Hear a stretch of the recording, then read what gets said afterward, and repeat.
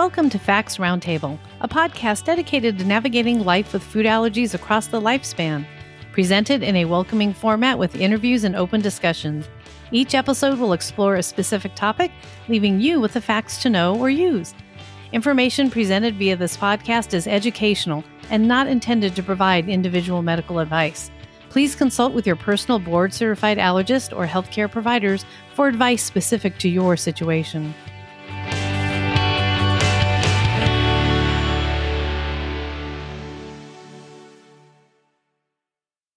Hi, everyone. I'm Caroline Mawasasi, and I am your host for the Fact Roundtable podcast. I am a food allergy parent, advocate, and the founder of the Grateful Foodie blog, and I am FACT's Vice President of Community Relations. Before we start today's very interesting conversation, I just want to pause for just a moment to say thank you to DBV Technologies for being a very kind sponsor of FACT's Roundtable podcast. Please note that today's guest was not sponsored by DBV or compensated in any way by the sponsor to participate in this specific podcast. The holidays bring families together to celebrate important traditions. But when you or your family manages food allergies, traveling together can become stressful. Tackling the stress of travel, we're joined by seasoned global traveler Ali Bhan, also known as Miss Allergic Reactor, who will share her top tips for safe travel this season.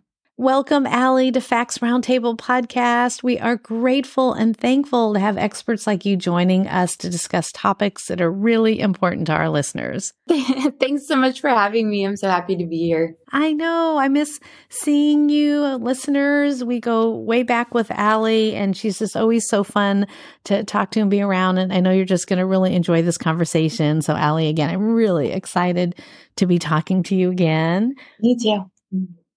So let's start off with our listeners getting to know you better. I know you, but let's help our listeners who may not know you get to know you just a little bit better.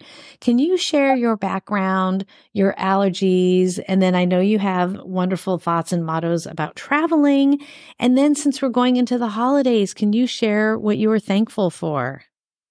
Absolutely. So my name is Ali Bhan, and I have written a blog since 2008 called Miss Allergic Reactor.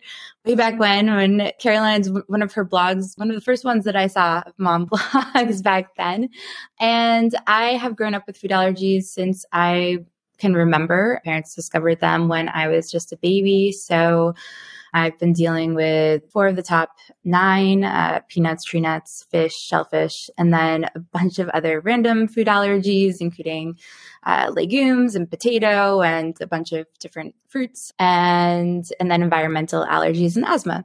So I have had these my entire life. They've never, stopped me from doing any of the things that I've always wanted to do. And I started actually writing my blog because I had talked to a group of parents at a conference who were just excited to hear that I had done, gone to school and birthday parties and traveled and done all of these things and wanted to know more about how I had done that. And so now it was started as a big passion project and has become consulting for people to travel safely with food allergies, and some courses and things like that. So it's been an exciting journey.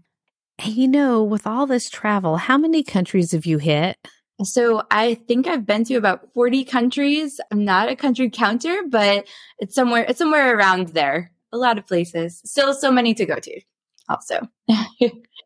And listeners, if you don't follow Ali on social, I highly suggest it because it is so fun to see where she's traveling and where she's going. And I know you do some work for Allergic Living, so we can see your adventures in there. But I have to agree that when I first met you, you were so inspiring to us because you were just out there eating life up. Mm-hmm. And as parents and caregivers of children with food allergies, we have a tendency to stay within our own little group. And so to finally meet a younger person who's just out there crushing life, that really meant a lot to us. Thank you so much. That's my hope, is to be able to, help and inspire and educate. And thankful, as we're talking about Thanksgiving, I feel so thankful for so many things, but, having a supportive family that has taught me, my parents were so instrumental in teaching me how to navigate food allergies in the first place and teaching me the strategies and tools to get me to where I am as an adult. Having a great community of other food allergy advocates and people that I have met through working with food allergy organizations and going to conferences and meeting people like you. And it's been, so nice to connect with other people who understand the journey. So, I'm very thankful for all of that, certainly. Those are great things. So now turning back to travel, when you decide to travel, what are the first steps you take to plan out staying safe with your food allergy? So let's say you decide that you're going to head off to Italy or New York. So I have to say I've had a lot of practice and experience. The strategies that I use now took a long time to develop and to work on. So for me, it's really not a ton of planning anymore, but that is because I have done it so many times. For families, for people who are just starting out, individuals just starting out who have food allergies, taking a look and doing a good amount of research about the place that you're going ahead, seeing, what type of food there is. So if you're going to Italy and you have a nut allergy, for example, seeing what kinds of dishes might nuts be in, doing some sort of research around the place, the language, just things that you might encounter and seeing how you feel if you're comfortable with that. I think it's really important to decide, if you're going to go to somewhere like Italy, but you haven't done any traveling locally, like maybe you are coming from the West Coast to New York, haven't done any travel like that yet. It's good to take some smaller steps before you take a bigger leap. So definitely starting on a smaller scale and being able to build your confidence, because it's really hard to take some giant leap when you haven't done any of those baby steps first.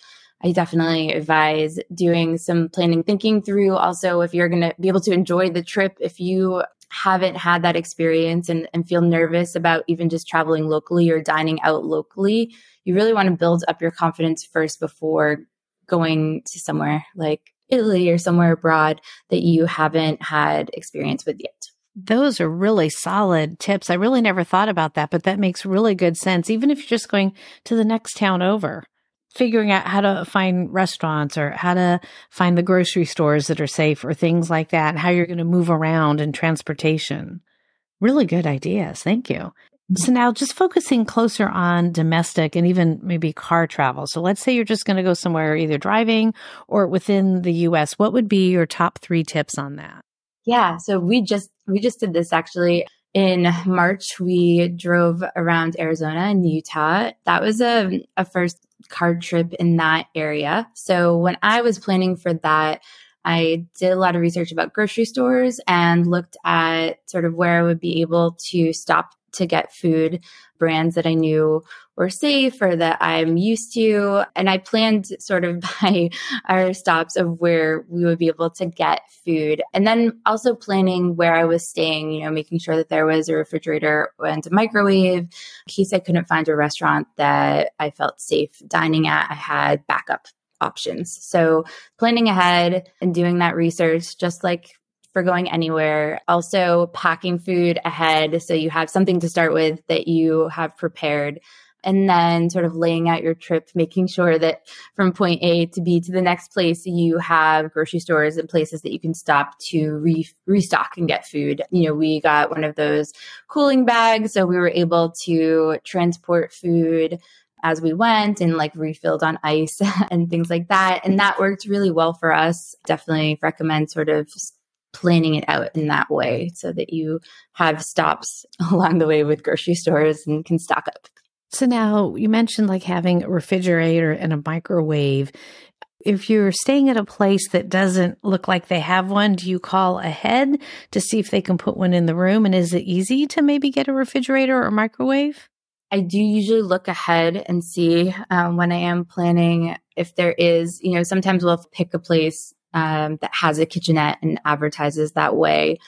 I haven't ever requested before to have one. I think there was one night where we didn't have one and we just got more ice and we put it in the cooler and made do with that. And that was okay. And I think that night, I just, we didn't have a good luck with a restaurant, and I just, it was more of a snacking night for me. But overall, we were able to find most places along the way. We were able to find places that had microwaves or refrigerators or both, which was always helpful.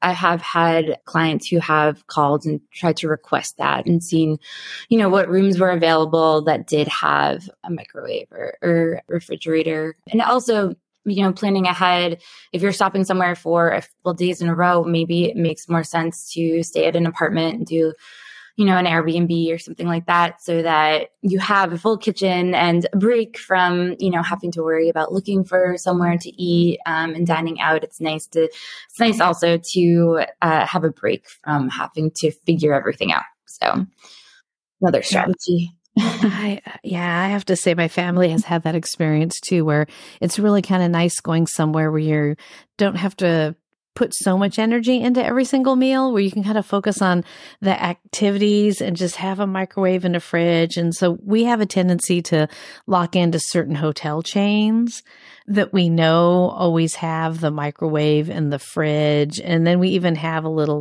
bag. And this is because my daughter's a golfer. And so we would travel a little bit for the golfing. And so we just had a little bag that had extra, paper plates, cutlery, napkins, Ziploc bags. And, I had a little tiny cutting board, my little knife. Yeah, that's a good strategy too with the hotel chains. Well, good. So now let's look at the international travel, because that's obviously very different. It's easy to fill a car trunk with all sorts of things. So what about international travel? What would be your top 3 tips there?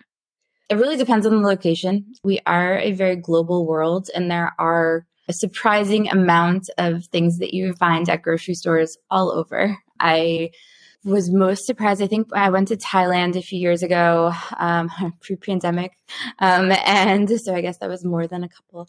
But when I went to Thailand, I wasn't sure what I would find at the grocery store. I packed an entire suitcase of food because I just really wasn't sure. I ended up finding plenty of food at the grocery store, even packaged food. So you never really know. But I think that on your first trips traveling abroad somewhere, it's always better to be overpacked than underpacked when it comes to food. So, I was super thankful that I had all of that just in case I needed it. The worst is to be somewhere and not be able to find safe food and be hungry. So it's much better to overpack with food than to underpack. You don't know. It's hard to know when you're going somewhere new. You have no idea. And so yeah, it's good to have those options. But so I think, making sure that you plan ahead with some packaged safe foods that are good go-tos that you feel comfortable with. And really also focusing on the things that you can control. I think people forget that there are a lot of things that you do have control over.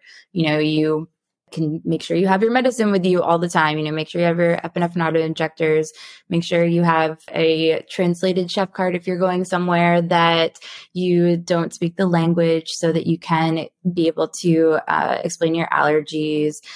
Having hand wipes so that you can clean down surfaces. There are so many different ways that we have control, and it's easy to feel out of control, I think, when you're traveling, because you do have to be pretty adaptable and flexible. Things don't always go the way that you're planning. Very often they don't. And that is also just, part of how life is.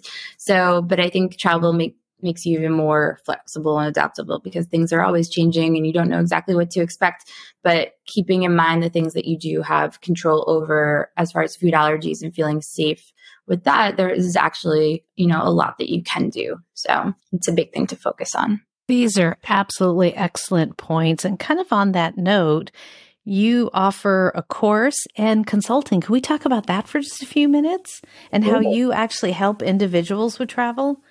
Yeah, I have a Dining Out with Food Allergies course. I talked to so many people over the years who really struggle with dining out and feeling comfortable doing that. And it can be so stressful. And I went through plenty of moments where I felt a lot of anxiety around dining out, because you have to make sure that your point is coming across and you feel safe. And there's some great strategies and tools to be able to do that. And if you're new to food allergies, or if you're somebody, I've worked with a lot of people who have had food allergies their entire lives and are still very nervous to dine out, and like working through different strategies to be able and tools to be able to feel more comfortable. I've come to love dining out, but you don't have to feel that way.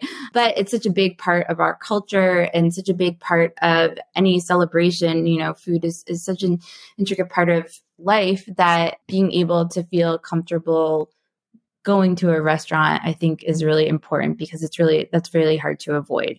And just socializing, you know, around food.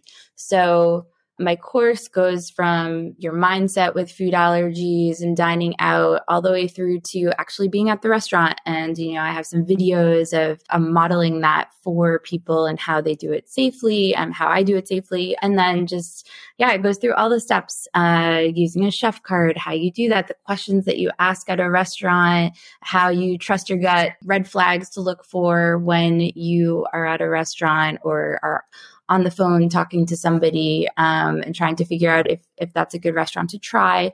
So all of those things, there's so much, you know, it's not things that you go to the allergist and they tell you about. It's things that you learn from going through that throughout your entire life. And my background is in education. I was a teacher for years. And so I love being able to teach and educate people on how to do it safely and have them, you know, get that confidence to feel like they can do it, whether it's something that happens only a few times a year for them or something that they start to do regularly. But I think being able to feel like they can do it is such a big, important thing. And then consulting.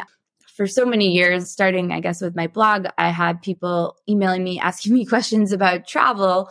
And at the time when I started my blog, that year, I think, is when I moved to Italy, and I lived there for 3 years, and I was traveling a lot after that as well. And since then, as just helping people answering their emails, and then has become a job. So now, you know, I offer consulting for families and individuals with food allergies who are trying to figure out how to feel safe and comfortable traveling to whatever destination they're hoping to travel to. So giving them all the, you know, strategies and tools that I use to help them get there safely and feel empowered to do it. I think a huge piece is it's really nerve-wracking for people, and feeling like they can do it is a really important part. And so some people just need a little bit of guidance and to feel to feel empowered that they really can do it.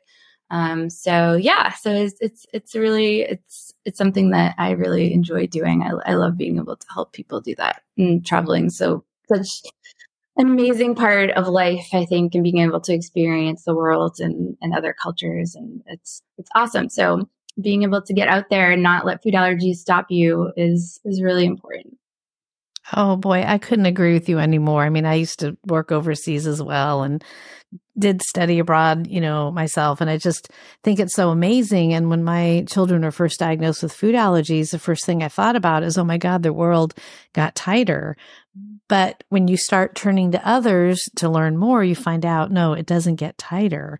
You know, there are things you can do if it really is important to you to make it happen. And I think that's like the key message too that you're giving here is like, you don't need to be stopped. Like you want to go travel the world, you go travel the world. You want to go a couple towns over to see grandma, you do it. But it is so helpful to see the people who've gone before you and to see their successes, because then that gives you confidence, because then you're like, oh, I could do that. I see what she's doing. I could do that. Yeah, exactly. And I think you can make anywhere safe. There's always a way to make a trip safe, somewhere that you want to go safe. It's just a matter of planning, preparing, figuring out those ways to make it safe for you. Great attitude. So before we wrap up today, is there anything else that you would like our listeners to hear from you? Feel free to reach out. I guess if you need any resources for dining and traveling with food allergies, and you can find me at missallergicreactor.com, and all the resources are on my website. And on Instagram, I share a lot of different tips and videos and all sorts of things there too. That's wonderful. And listeners, I will make sure that in the show notes, we have all the links to reach Allie and to find all these fabulous resources. So Allie, thank you so much for your time. I know you're super, super busy. And so I was just thrilled, and we're thankful and grateful that you were able to join us today. Thank you so much. It was so nice.